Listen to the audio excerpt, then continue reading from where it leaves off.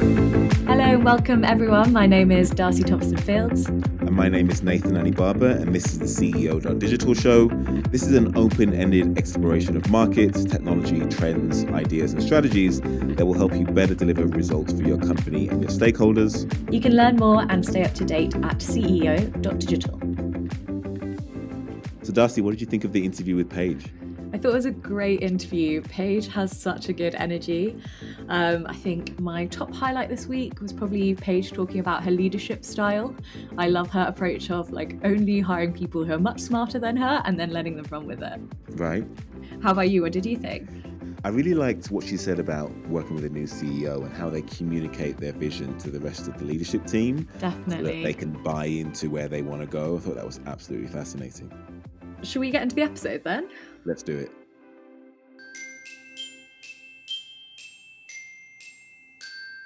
Our guest this week is Paige O'Neill, the Chief Marketing Officer of Sitecore. Paige is an experienced, data-driven Chief Marketing Officer with a strong track record of accelerating growth and contributing to multiple successful exits, both acquisition and IPO. She's a career B2B marketer with enterprise and mid-market SaaS experience that ranges from Fortune 100 to late-stage startups and everything in between. Paige O'Neill, welcome to the CEO.digital Show. Thanks so much for having me. Your experience and background is absolutely fascinating. You've helped grow VC-backed startups to enterprise and mid-market SaaS businesses to Fortune 100 and even late-stage startups. But your academic background is political science and media and ecology. How do you go from there to a career in marketing? Well, it's actually, they're very related, which is, I think, funny. But I wanted initially to teach college. And so I was working on a PhD in media ecology at NYU. And that's the study of how technology impacts culture. So it's not unrelated to everything going on in tech. And, I kind of realized that after a couple of quarters teaching an undergraduate class that the teaching life wasn't going to be for me. It was too repetitive. I like a lot of dynamic change and environments. And so I kind of fell into looking for a part-time job, and I wandered into a public relations agency. I didn't even know what public relations was, to be honest. Someone referred me there, and it happened to be a high-tech PR agency, and they were working on their two big clients at the time were IBM and Sony. And so I literally went from, 1 week I was in class and I was writing papers about how corporations were going to ruin the internet because they were starting to catch on to this as a business model, and academics didn't like this at the time. And so there was a lot of conversation about how it was just going to ruin this idea and free exchange that was happening on the internet. And literally the next week I went to work for IBM's internet division at this PR agency. So Wow. Yeah, I just kind of fell into it. And I quickly fell in love. I never looked back. I was so drawn into the world of technology. There was so much happening at the time with all of the corporations realizing that this was going to change business. And so getting caught up in that was quite easy to do. Yeah, I think you've been a CMO 7 times now, I believe, from, public companies to early stage startups, focusing mainly on the technology space and now MarTech space, as you said. So could you talk about how the market for customer experience has changed in recent years and where we're at today? Yeah. And I think it's, during the time that I've been in marketing, it's gone from, there wasn't such a thing really as customer experience. We didn't think about that. We didn't talk about that. And then as, I would say probably 10 years ago or so, we started to hear about this thing called customer experience as more and more companies started to go digital and consumers started to access brands and products and services online on so many different channels, phones and the web and, even, watches these days.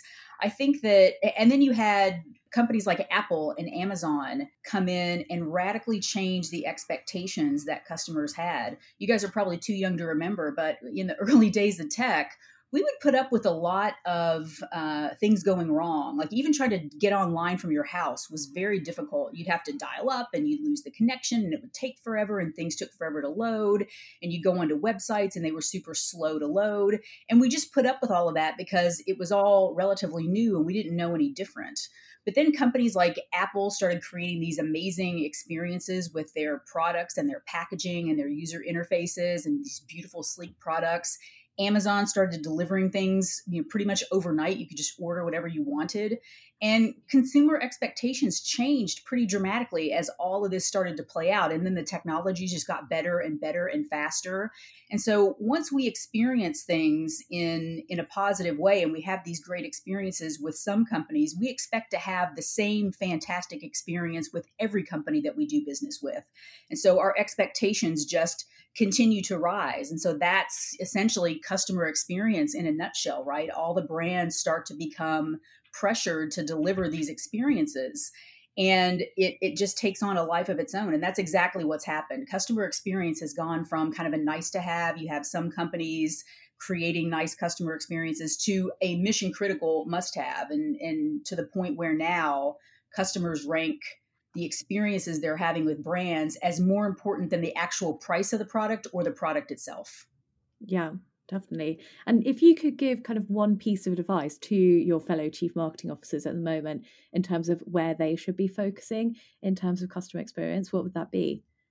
Yeah, and I was just talking to a CMO yesterday, and I talk to CMOs all the time. We're all going through digital transformation right now. We're all looking at how do we digitize our business? How do we understand what the customer is trying to achieve when they interact with our brand? And how do we provide our goods and services in the best possible way in response to that? And I think every CMO I talk to is thinking about how do I understand what my customer journey is, what my customers' expectations are, and then how do I build an experience that's responsive to that?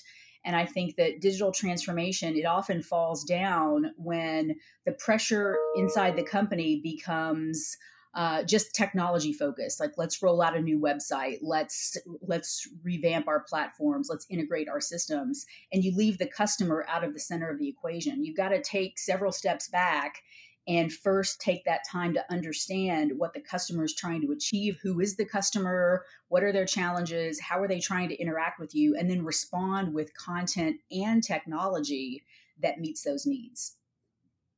Perfect. Thank you. So let's talk a little bit about Sitecore in a bit more detail, because the company is an industry-leading digital experience platform that empowers the world's smartest brands to build lifelong relationships with their customers, as you've just explained. What problems do your customers typically have, and how do you help solve them? Could you give us a great client example?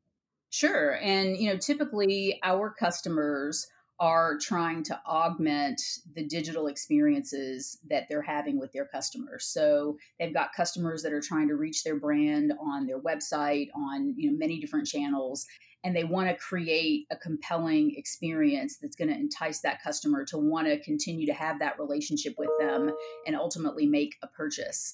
And so we help them with the technology to put together those digital experiences. And so it's website technology, it's content management. The content part of the equation is absolutely critical, because you've got to be able to personalize your interactions with customers. And one of the things that Sitecore is really known for is our personalization capability. And if you think about it, customers have this expectation that you're going to know them today. You're going to understand what their preferences are, and then you're going to deliver content, offers, products, services, etc. That's going to meet those needs. And so it takes a lot of technology on the back end and even more content to be able to serve up that personalized experience. And so that's what Sitecore enables our customers to do. And we've got a significant percentage of the Fortune 100, the Fortune 500, the Fortune 1000, some of the best brands in the world using our technology to deliver their experiences. And I mean, I guess in terms of an example, one of my favorite is actually Volvo. Volvo has been all in on digital transformation for quite some time, and I think they're a really great example of a company that's doing it right, because they had a top-down strategy. They aligned across the C-suite, starting with the CEO. The CEO set a bold vision for the company, and their CEO is a very dynamic person, and he set many bold, visionary strategies for the company that initially, he would, set these strategies and people think we can't possibly do that. But then, you start working towards the strategy and it's amazing what you can accomplish. He basically came out a couple of years ago and said that by a certain year, and I think that year was 2022, that he didn't want any fatalities in a Volvo vehicle because of the fault of the car, which was just an amazing statement to put out there. Definitely. And so they've been diligently working on all of the technology behind the scenes to achieve that, introducing new makes and models of cars.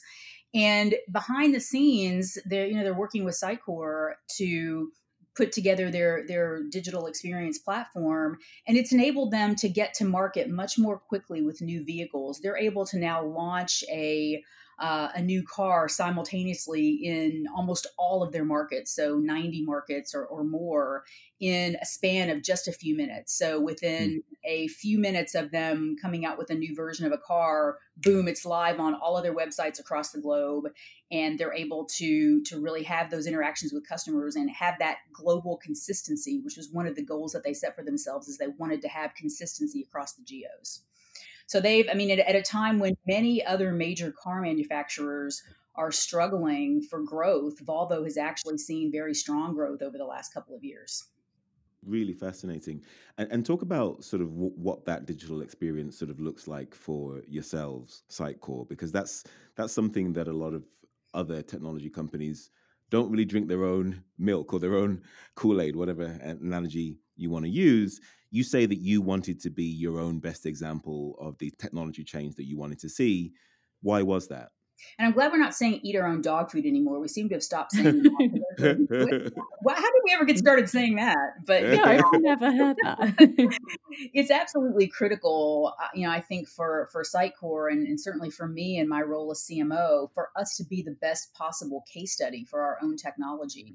And there's so many reasons why I think that's important. First of all, we want to provide the same types of digital experiences for our customers as every other marketer does on the planet. We're very interested in why customers are coming to our website, why people are looking for information about us. How do we deliver up that information in a better experience? How do we put all of our digital channels together to really facilitate those interactions and that brand equity and loyalty? So that's first and foremost, is thinking about it from the customer's perspective of how do we provide the best experience? And every company on the planet needs to be thinking about that, especially now in this COVID environment where everything pretty much is digital. The second reason why I think it's absolutely critical for us to be a great case study for our own technology is that every day, either my team or the sales team is out having conversations with customers. And when we're able to come to the table and say, yeah, the marketing team at Sitecore has been through this, and here's how they're using the technology, it just makes us so much more credible to have those conversations with customers. And I mentioned I was on the phone yesterday with a CMO who's going through digital transformation. And so I walked her through the strategy that my team took, how we were able to take a few steps back and think about our content strategy holistically, think about it from a customer journey perspective, the decisions that we went through as we layered in the technology, how important content strategy was. And so having that conversation with firsthand experience with the technology is so powerful. I mean, obviously, every business and industry is going through digital transformation, and even more so because of COVID-19. And, when organizations are making such a fundamental change to how they run their business, I mean, what are the things that should be top of a marketer's agenda, both from, a customer experience, but also an employee experience? Yeah, and I think that you're absolutely right.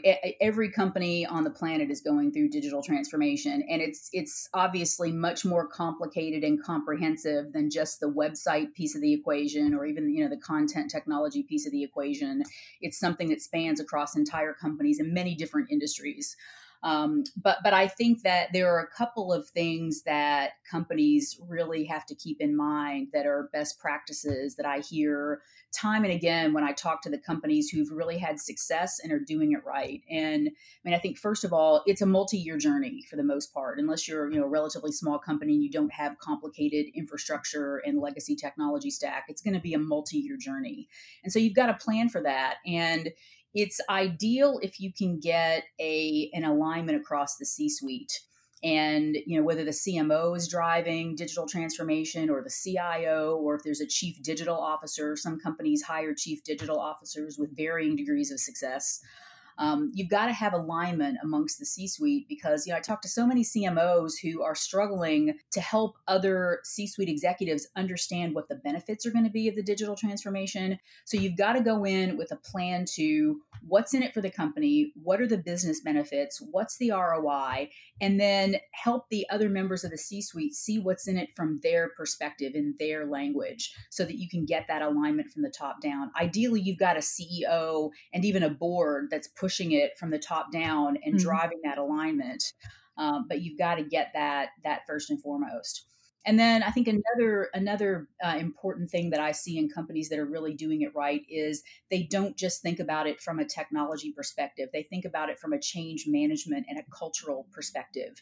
You've got to change everything about every department in your organization to have a customer first mentality and understand all the different touch points that are happening across the organization. It's not just something that happens overnight. It's going to require real change from every department. And you need the entire company to be bought in and understand how their role is going to be impacted, how they're supposed to help the company get through to the other side, and really have that change management in place. And that's not, a marketing function or a technology function. That's really across the entire organization. And again, back to Volvo, they're a company that really invested a lot in the change management side of it. They got the employees rallied around it and everyone working towards that common goal, and it really paid off for them. Really fascinating. Let's talk a little bit about the brand versus demand gen debate. We know that the fame metric is important because if people don't have an emotional reason for thinking about you and your brand, then it makes purchasing your products and your service so much more difficult. And however, if we ignore the demand gen side of things, that's generally considered career suicide for a lot of B2B marketers, but it's very difficult to strike the right balance. What advice do you give to other marketers in a similar position? Yeah, I mean, the first piece of advice I would give is, typically when you go into a new CMO role, they've either hired you because you're a great brand builder or you've got great demand gen chops. And so if you're going into an organization where you think you're going in to build the brand, I'm sure you are, and I'm sure that's top of mind for them. But as you said, demand gen is always job number one in B2B marketing. I've gone into so many organizations where, the initial conversations were around how do we build the brand? And then you get in there and demand gen is still priority number one. So I think the first lesson is that, you ignore demand gen to your own detriment, even when you are in major brand build mode. But then I think, kind of that aside, I think, companies are at different trajectories in terms of their size, their growth, their ambitions, what the next phase is. And you have to really understand when's the right time to pull the lever on brand awareness versus demand gen, because I think you've got to be in a position as a company where you've got the demand gen engine humming along. You understand where your leads are coming from. You understand the pipeline and how things are moving through the pipeline. You understand how much marketing budget can be applied to create X dollars of pipeline and revenue. And only at that point, in my opinion, is it time to say, okay, we've got the demand gen engine humming along. We're going to keep that moving, of course. And now's the time to really try to catapult it by layering on the brand awareness. That's just, I'm sure other marketers have different opinions, but that's my opinion based on my experience. And so I think the awareness, and I think that's because the dollar amount required to generate the brand awareness and the return that you get on that, it takes a much longer period of time and it costs a lot more money to go in and start building brand awareness. And you've got to make sure the organization understands the trade-offs there and that you're not sacrificing pipeline in the meantime. Definitely. I mean, there's so many keys to hold. And, with that, it's important, I imagine, at your level to, whilst you're setting the objectives, you've also got to build an excellent team that can actually help you deliver on those. So how do you make sure you're not only hiring based on sort of the right skill sets and experience, but also the right attitudes and the right behaviors? Because, having that culture is crucial. It is. And I think, I think you've got my goal is to always hire people that are a lot smarter than I am and then just get out of their way. Right. And I think, if you're able to do that with confidence and just let them shine, I think that's the first key is you've got to get experts in their area who've got, rock solid experience in the areas that you want to move into, managing teams. And then you've got to do that cultural check as well to make sure that their management philosophy, their attitude towards work, their overall demeanor lines up with the company culture and values that you have. A lot of companies really place a lot of stock when they're going through the interview process in lining up the candidates to the values that the company has. And so I think that's so important as well to contribute to and continue to grow the culture. But I think the most important thing is to hire the smartest people possible and then just get out of their way. Mm. Now, Sitecore recently got a new CEO, Steve Tsakakis. He recently started in September, and a new CEO generally comes in with their own agenda and their own vision on things. Some in the C-suite would relish that challenge, and others may be a bit more nervous about sort of what's to come in the future.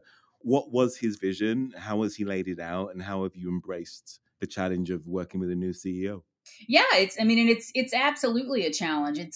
And I'm probably in the relish camp for sure. But he's 1 month in, so I think he's definitely at the point where he's come in with a vision around growth and accelerating growth, and also really doubling down on what Sitecore's best at: digital experience, delivering that for amazing brands, and then getting as much market attention as possible to the things that we're already a leader in doing. So it's really just accelerating the things that we're doing great today. But he's a month in, and so he's going to have other ideas as well as he finishes his listening tour, which he's on right now. But I think it is true. I think you are in the C-suite, and I was hired in by the previous CEO, had a great relationship with him, and all of a sudden you have a new boss, and everyone in the C-suite, everyone in the company, but everyone in the C-suite has a new boss, and so I think how you respond to that is it's going to depend based on the person. I'm a person that relishes change. And so you can't possibly move too quickly for me or have enough change happening to make me nervous. I love to lean into those kinds of things, and I think that attitude is the attitude that you need to have when you're embracing a new C-level person, whether it's a CEO or even another peer, because they're going to want to change things. It's just absolutely for certain that they're going to have things that they want to change. And so you've got to get on board with that and go along with it and not be resistant to it. Otherwise it's, I think it could be a long ride if you're not up for that. So I think you've got to gear up for that. And I think part of my role as a leader is to help people who maybe aren't as excited about change as I am to get excited about it. One of my strengths is motivating and getting people excited. And so I view that as important in times of leadership transition for other leaders to step up and help pave the way. And so I'm really excited about all of the things that Steve is talking about, in particular, the accelerated growth and, back to the brand awareness conversation. His top goal for me is brand awareness. And so that's every CMO's dream, is to come into an environment where the feeling is that the demand gen engine is moving along and now it's time to make that investment in brand awareness. So there's nothing more exciting than that from my perspective.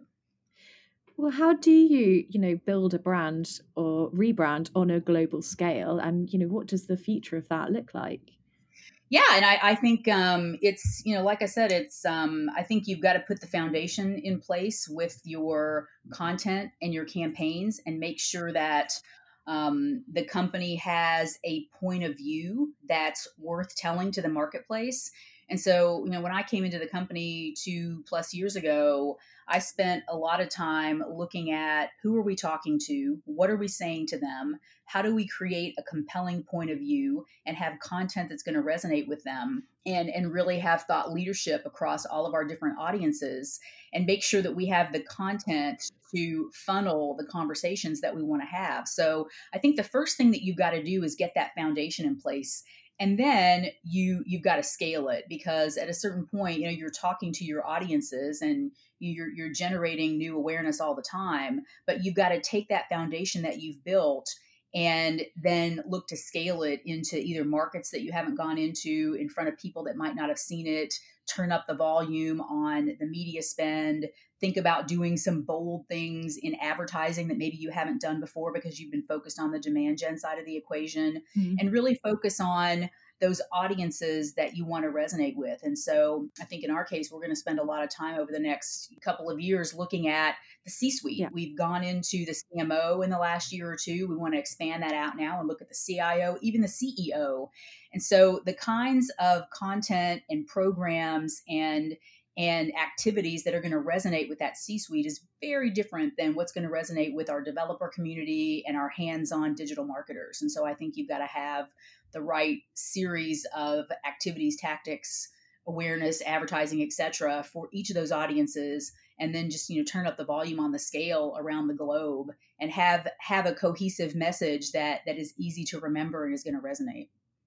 Absolutely. That's great advice.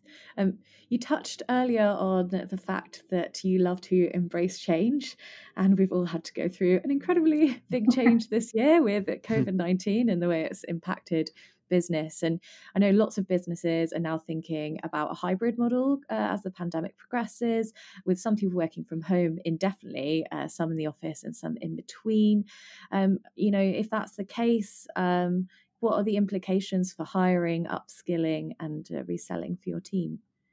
Yeah. And, I think that we don't know yet, right? Because I think there's a lot of conversation happening right now that, people aren't going to go back to offices. Everybody's going to work from home, or, some people are going to have a hybrid approach where they want to go in a day or two a week. I've heard about a lot of people who are deciding to move. And so they're moving out of cities and into more remote locations. And, all these people are just assuming that that's going to be okay from a work perspective, that they're going to be able to just work remotely. And I do think that we're going to have a lot more flexibility in terms of going into the office. I don't think that we're ever going to go back to this expectation and requirement that we're there 5 days a week and we're sitting there for a specific period of time. I think that was already largely gone before the pandemic, but I think even more so, it's dissolved now. But I do think that, as we talked about a little earlier, there's tremendous value in people being together face to face. And there's also tremendous value in, even if you don't come to the office every day, you can easily get to the office to have critical meetings and to have critical face-to-face touch bases with your colleagues. And so I think that people should think carefully about moving out of locations where offices and jobs are, and think about how that could impact their career in the future, because I just don't think we know how all of this is going to shake out. But I do believe that the office is not going away. It might get scaled back. We might only go in 2 or 3 days a week. But I think that people that are putting themselves in position to not be able to go into the office, they need to understand what their company's expectations are going to be for that. And so I think there's a long way to go with this, right? I mean, I think we're going to be working from home until, for the most part, until there's a vaccine, because I think a lot of people are just not comfortable going back to the office. But I do think that the value of face-to-face is not going to just disappear. Yeah.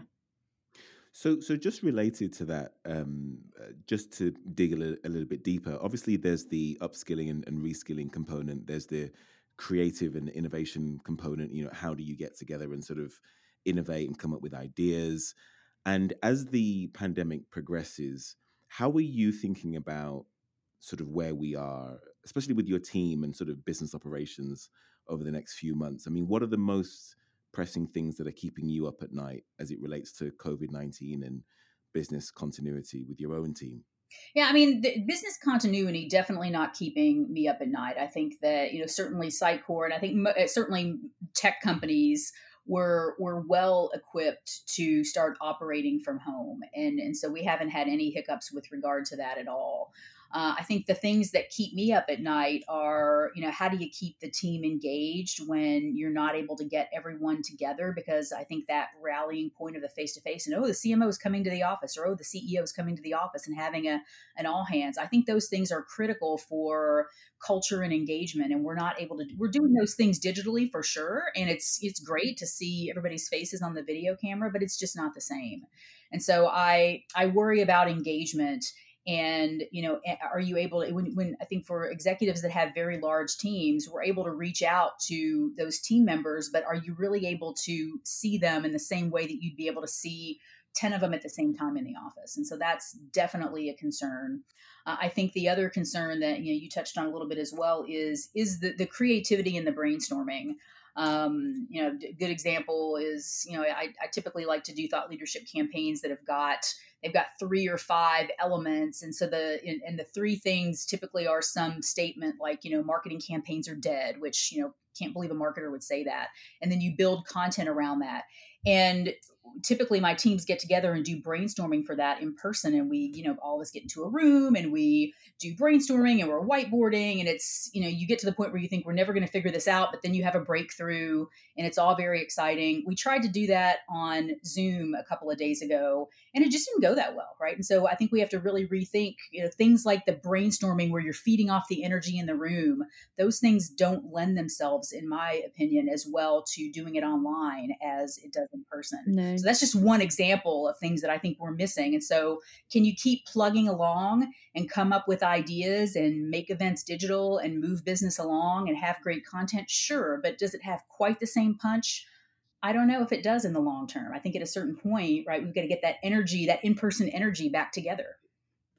Yeah, I think it is, as you said, a really difficult time for employees. They need really strong and clear leadership and a very successful leader like yourself. And I was just wondering if you could share with us one of your greatest leadership successes or experiences. Yeah, I think a couple come to mind. I mean, I think there's the people side of it where you think about. There have been, I can think of 2 or 3 employees that I worked with over a long period of time who might have told me that they had a specific goal, like becoming a CMO or moving forward in their presentation skills or some other very specific objective. And understanding that and then putting structure and mentorship in place to help them achieve that. Or negotiating salary for women in tech who often have a hard time negotiating salary. And so I feel that when you're able to mentor employees and see them have those breakthroughs, it's extremely rewarding. So I think that's one example on the personal side. And then I think I remember working for a company that was going through an acquisition and having to and the acquisition was it was a hostile acquisition, and so the employees were very upset about it.